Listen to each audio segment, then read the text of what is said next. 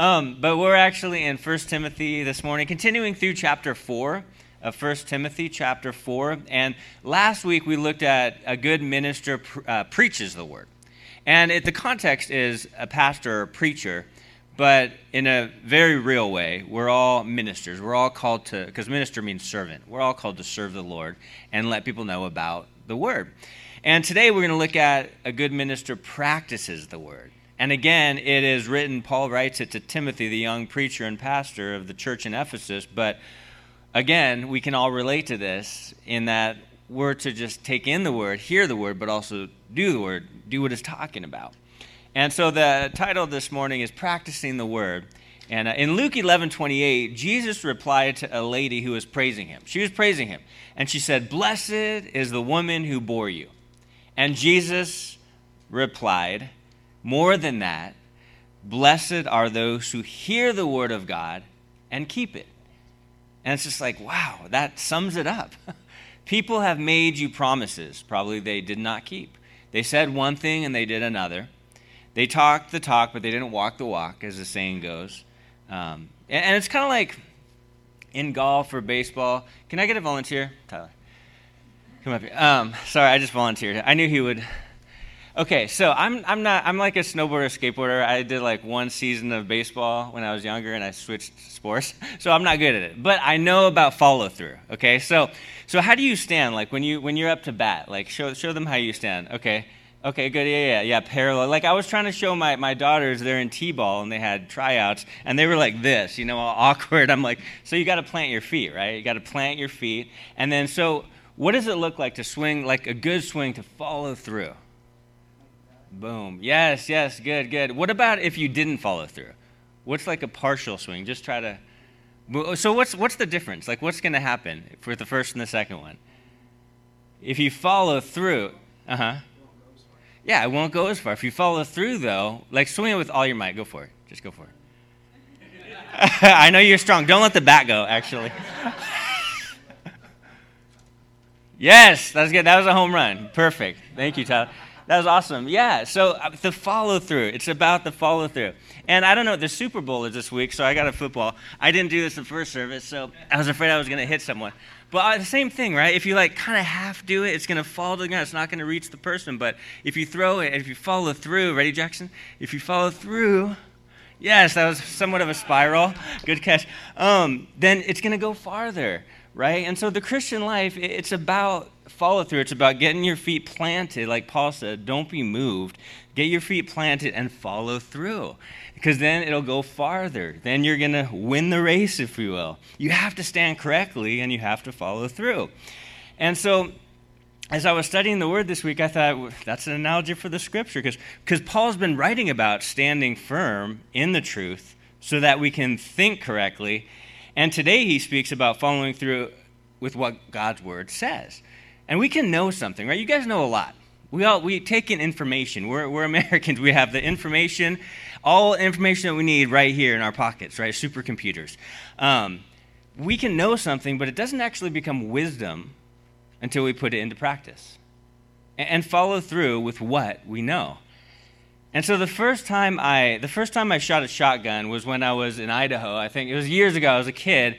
And my sister had a boyfriend named Dale. He had like a big old beard, burly guy. We used to like search the land for like arrowheads and stuff. And so it was the first time I shot a shotgun. He didn't teach me anything. And so he didn't show me how to hold it, unfortunately. Maybe that was on purpose. I don't know. But I held the shotgun and he like threw a can up. He was like, shoot it. So he threw it up. And of course, I shot the gun. I was like, oh, I like it. Because I didn't butt it up against, you know how that is. I didn't butt it up against there, and it hit so hard. And I was black and blue, and finally he's like, oh yeah, you got to hold it like this. I'm like, thanks, dude. If I would have known that, I could have put that into practice, but it hurt. But wisdom is following through with what you know, with what you read from God's Word. And we all know a lot of God's Word. Like when I say a scripture, you guys all say it. I'm like, you guys just teach. Like, you know God's Word, right? But are we practicing? Are we living it out in this dark world? Or is the Word just like theoretical or abstract? See, God's Word, it's so clear, and as we take it in, we're called to live it out. Like For instance, be a peacemaker, not a troublemaker. Be kind, not mean. Be gentle and loving. Be like Jesus. Focus on what matters in this life. Live a life of surrender knowing you're not sufficient on your own. And that we can go on and on. But the point is, read the Word of God and keep it, just like Jesus stated, right? So in this section of Scripture, Paul gives Timothy like an athletic illustration. And Paul basically points out that just as athletes need to refuse certain foods to get in shape and win the race, so too Christians can take certain actions in order to be more effective in running their race of faith. And it's like if a Christian puts as much energy and discipline into his or her spiritual life as an athlete puts into their game, then the Christian accomplishes much more for God. So Paul basically discusses 3 levels of a life in this section, which is, number 1, the bad. We're going to look at the bad. The temporary, number 2, and the eternal. The bad, the temporary, and the eternal. So let's pray, and then we'll get into the word this morning. Well, again, Heavenly Father, we just thank you for this morning, this opportunity to get into your word. We just pray that we would take it in and then go out into the world and live it out, Lord. Really put feet to our faith, if you will, Lord. And we just pray that you strengthen us, just speak to us. In Jesus' name, amen. So 1 Timothy chapter 4, verse 7 says, "But reject profane and old wives' fables, and exercise yourself towards godliness. For bodily exercise profits a little, but godliness is profitable for all things, having promise of the new life that now is, and of that which is to come." He says, "This is a faithful saying and worthy of all acceptance. For to this end we both labor and suffer reproach, because we trust in the living God, who is our Savior of all men, especially of those who believe." He said, "These things command and teach." So the first thing we have is the bad, right? Paul had been writing about the false teachers and the off doctrine. And we see from verse 1, remember that the Holy Spirit prompted Paul to write these things as a warning. And in this section, we see 3 warnings from Paul. We see the danger of apostasy. He wrote, "Some will depart." We see the danger of deception. He wrote, "Deceiving spirits." And we see the danger of false teaching. He wrote, "Doctrines of demons." So in verse 7, he refers to profane and old wives' fables. These doctrines basically have no place in Scripture. And they actually contradict the Word of God. And that's why the point is the bad, right? It's the bad. They're the kind of teachings that people don't know the Word of God well, that they would want to discuss and spend their whole lives on. Those who dedicate themselves to the reading and relaying, though, of God's Word, they don't have time to entertain these unscriptural, unbiblical, and heretical doctrines, right? It's a waste of time. And this really is about keeping our priorities straight because we put weight on God's Word, not on man's word. Paul also warned Titus about Jewish fables. Here's a stark reality, in fact, right? A believer cannot rediscover new doctrines. A believer cannot rediscover new doctrines. Is the word of God old? Yes. Is it outdated? No. Is God's word new? No. Is it true? Yes. Right? Paul had reminded Timothy to remain true to the good doctrine which you have closely followed up to now. So Paul warned Timothy not to give heed to fables and endless genealogies. And as a pastor, I must know what the enemy's teaching and twisting. But at the same time, I'm not going to be influenced by his lies and half-truths. And as believers, you must know the enemy's tactics so as to reject his lies and refuse his enticements. Like a sports team. A sports team will study their opposing team, but not more than they invest in their own plays and practices. We don't want to spend all our time stunning the enemy, or our spiritual lives will be unbalanced. If someone talks more about Satan than Jesus, it's off. It's unbalanced. It's like the atheists who spend all their time, their whole lives trying to debunk. Atheists spend their whole lives talking about God, how they don't believe in him. But if they were truly atheists, they wouldn't care about Christians or God, or they wouldn't even talk about it at all. They would just be like, who cares? So we want to know the tactics of the enemy without being infected by the enemy. One pastor likened it to a chemist. A chemist actually handles and studies certain kinds of poisons. We had a guy in my last church who was a microbiologist, like kind of world renowned. He was super humble. He would never tell you his work is published in all these big magazines. He's like, stop it. He was so humble. But a chemist doesn't ingest the poison or let it get into his system. And my intellectual example is jalapenos. Who's a jalapeno person? Is anyone? Okay. All right, the first service, everyone was. There's only kind of like 1/3 of the people. Yeah, I love jalapenos. I love them. And I will eat jalapenos and enjoy the taste of them. I will, and I will continue to. I can only have a few, though. My stomach can. But my wife makes some mean jalapeno poppers. If you want the recipe, she'll give it to you. It's super good. But I know the nature of jalapenos. If I touch a jalapeno and then rub my eye, you ever done that? Pain. It will burn. It will not be good. Or your eyes will sting. Since I know that, I will not touch them during the cooking process. And if I do, I'm going to wash my hands. We know the nature of the enemy. You know, Corrie ten Boom, the Holocaust survivor and an avid Christian, said, the first step on the way to victory is to recognize the enemy. The enemy seeks to keep unbelievers lost and get believers to waver in their faith. And we are to know the enemy's nature, but not be influenced by his tactics. You can know someone lies a lot. Maybe you know someone who lies a lot. You know they lie a lot, but that doesn't mean you have to believe their lies. You have the opportunity to influence them for the truth. C.S. Lewis, he said this. He said, there's no neutral ground in the universe. Every square inch, every split second is claimed by God and counterclaimed by Satan. So the bad is the false teaching, the lies, and the tactics of the enemy. Like we must beware and be aware of what can come against us so that we can cling to God with all of who we are. So we see the bad, number one. Number two, we see the temporary. And that's in the second half of verse 7 and verse 8. The temporary. Like our bodies are God's temple to be used for his service and tools to further his kingdom. And we see the contrast here. Bodily exercise is good while we're on this earth, but spiritual exercise is good from now unto eternity. So to make it clear, Paul didn't ask Timothy, choose one or the other. Choose one or the other. Okay, either you're going to work out physically or you're going to work out spiritually. Take your pick. No, Paul was emphasizing the importance of healthy spiritual habits. He was making the point that godliness is more important than anything else in this life. Sure, work out here, work out there, but make sure your spiritual life is invested in above all else. Major in godliness, minor in physical exercise. The workout people are like, how dare you? Never give up, go for it, never surrender. That's cool to work out. Be hardcore in working out if that's what you're into, but make sure you're hardcore when it comes to spiritual things. But really, Paul's contrasting physical exercise, the temporary, with spiritual strength, eternal. And it really comes down to what you're putting as a priority. And it really comes down to people making excuses for not reading the Bible and daily seeking God. Like, do you know that no excuse is valid when it comes to healthy spiritual habits? It's not valid. We have to make time, and less Facebook, more praying, less casual reading, more intense seeking God, more the Word of God, less shopping online, more seeking God, like I'm busy is the worst excuse. I'm telling you, I'm busy. Who's not busy? Is anyone not busy? Oh yeah, you just have all day. Okay. Actually, there's one guy from the first service. Every week he's retired, so every week he's like, "Oh, things are great. I just hang out." Like, maybe he's the one person that's not busy, but I'm busy is a horrible excuse to not see God. Neglect something else. Do less of something else in order to do more of seeking God, in order to do more devotion time. Don't make excuses. Don't neglect fostering your relationship with Jesus. That's the most important thing in this life.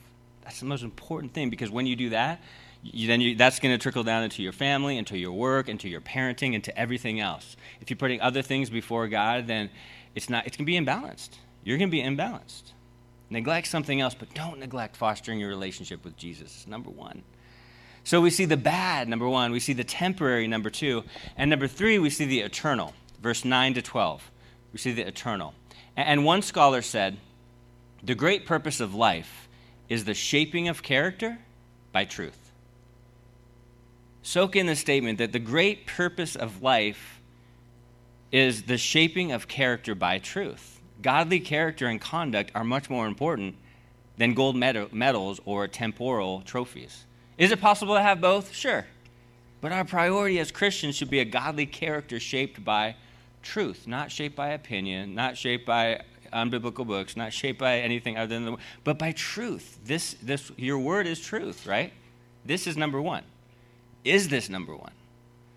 If you don't have one of these, let me know. I will give you one for free. Like, we need to make sure we're in God's word and letting God's word get into our hearts.